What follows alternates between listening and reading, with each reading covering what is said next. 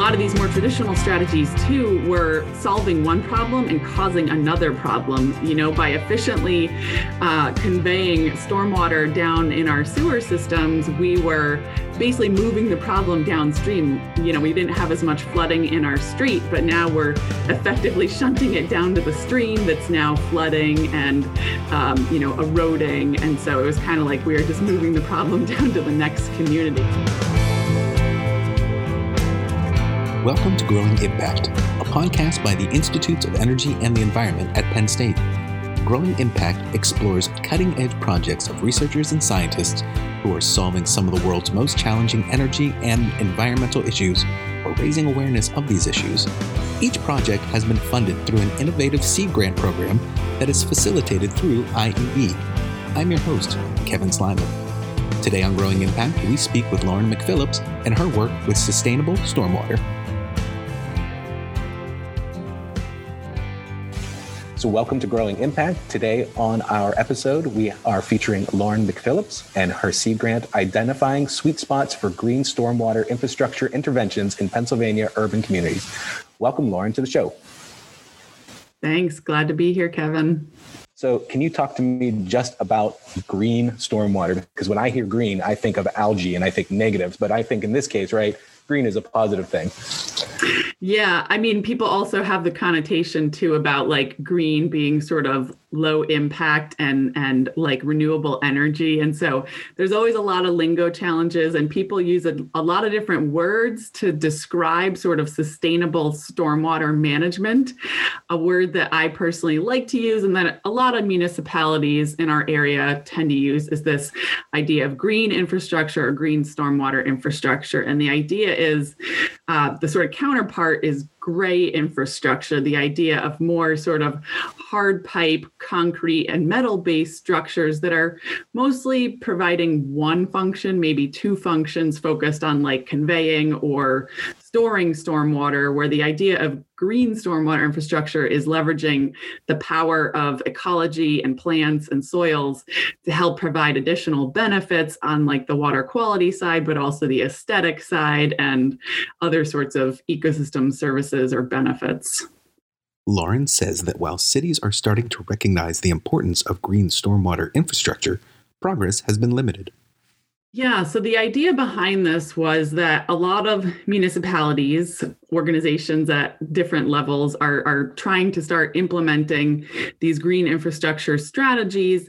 And a lot of times it seems to be happening kind of piecemeal. Increasingly, there are more overarching plans trying to think more holistically about how to better strategize and locate these features. But, a lot of that might be limited by funding. And so it's kind of happening in a lot of cases more opportunistically, where maybe utilities need to be replaced and something needs to be dug up. And so, okay, we may as well put in a bioswale here. And so the idea here was to try to help communities think about planning more holistically and integrating not just sort of the hydrology and water side of things, but also trying to consider these other factors that we should be thinking about, especially on the sort of equity side, thinking about who's getting access to the benefits from these features. So we tried to bring in, kind of leverage the power of all this geospatial data that exists on the vegetation that's there, thinking about where are there parts of the city that don't have much vegetation, thinking about where are the most vulnerable sort of communities living, and trying to put all these layers together and help cities sort of optimize where they might get the most benefit out of putting in some of these new green stormwater infrastructure features. So why should a city do this? Really, if it's cheaper for me to put concrete down and a pipe down or more efficient, why should a municipality consider green stormwater infrastructure? Yeah, so some are definitely still pushing against this concept because it's like, existing infrastructure has worked well in some ways and we're good at it, and it can be seen as more cost effective. But honestly, when you start adding in these additional benefits that you're getting out of green infrastructure, they start to become a more cost-effective solution, because it's like you're solving multiple goals with one sort of strategy. And a lot of cities are starting to recognize that. They're recognizing that,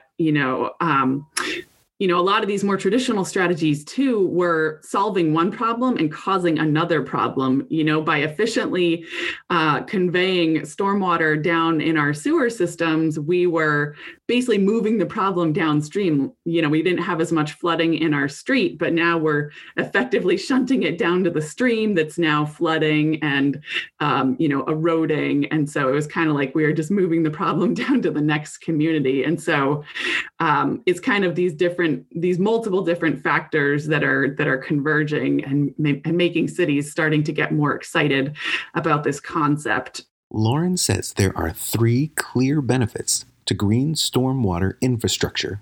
One thing for sure is improvement in water quality here in the Chesapeake Bay. We are mandated to think about managing nutrients, and a lot of times we think about agriculture as one source of nutrient issues, but cities are also tasked with trying to find ways to manage their nitrogen and their phosphorus, and they are still a source of that. And so by integrating these ecological features in these green stormwater infrastructures, you can get better water quality treatment in the stormwater that's moving through them. And so that's definitely something of interest. Another potential benefit is helping to manage the urban heat island. So by having, some of these features may have shrubs or trees in them. So you're getting some evapotranspiration that's providing cooling, as well as potentially shading if you're getting trees. And so that's helping to manage the urban heat island that's created by just having all of this sort of hard, dark, impervious surface at the core of, a lot of our older cities here in Pennsylvania. And then, another thing too is just the sort of aesthetic benefits too. It's nice to see, there's a lot of consideration of the type of plants that are going in these, trying to pick ones that would not require a ton of maintenance, can help with these sort of water quality functions, but also look nice as well. Might be flowering at different parts of the year, or just, could even actually attract, pollinators and provide little islands of habitat in the city. How does an interdisciplinary team benefit in this kind of complicated process of green water infrastructure or green stormwater infrastructure? Yeah, just because of the different sorts of data and considerations we're trying to integrate in this sort of multi-goal planning process here, it required having people from a lot of different domains. And I think that's why this was a really nice project to be supported under the SEED grant program, because it helped us pull together people from a lot of different departments, colleges, and even campuses at Penn State. And so we've had to think about the social vulnerability side, thinking about, how to characterize, what parts of cities are, these communities that have kind of been historically underserved in different ways. And so folks that are the expert on that side and on the ethics side of things, as well as someone on the economic side who can help us think about the questions of sort of practical feasibility, what sort of types of property are good for this sort of work, and then some collaborators more on the water and the engineering side, and even on the landscape architecture side. So we kind of cover a wide range of disciplines. One interdisciplinary component of this project is a survey that aims to understand what is valued by the people of Lancaster, Pennsylvania, the city where Lauren and her team are working. One part of it, too, is a survey to actually try to get the perspective of people that live in Lancaster or visit Lancaster on how to prioritize these different factors.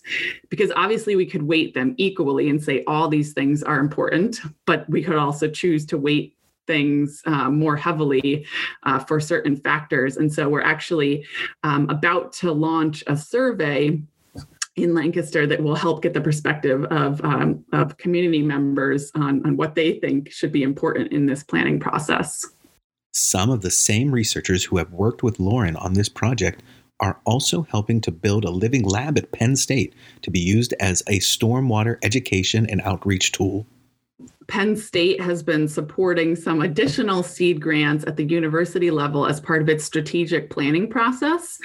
And so some of my collaborators on this same grant, in particular, Hong Wu from Landscape Architecture at Penn State, led this project that we call our Living Lab for Green Stormwater Infrastructure. And it is mostly centered around Penn State in terms of leveraging the green stormwater infrastructure that we have on our campuses as sort of a research and education tool in our classes and in student research projects. And so that's been something where we've been engaging in monitoring and field work and surveys on campus to kind of characterize all these multiple benefits that I was talking about. But a key part of this too is also enhancing our connections and our sort of knowledge transfer with Pennsylvania communities. Thank you to Lauren McPhillips for being with us today on Growing Impact. And we were speaking about her seed grant, Identifying Sweet Spots for Green Stormwater Infrastructure Interventions in Pennsylvania Urban Communities. Thank you, Lauren, so much for being here. No problem. Glad to talk about this fun project that we've had the great opportunity to work on.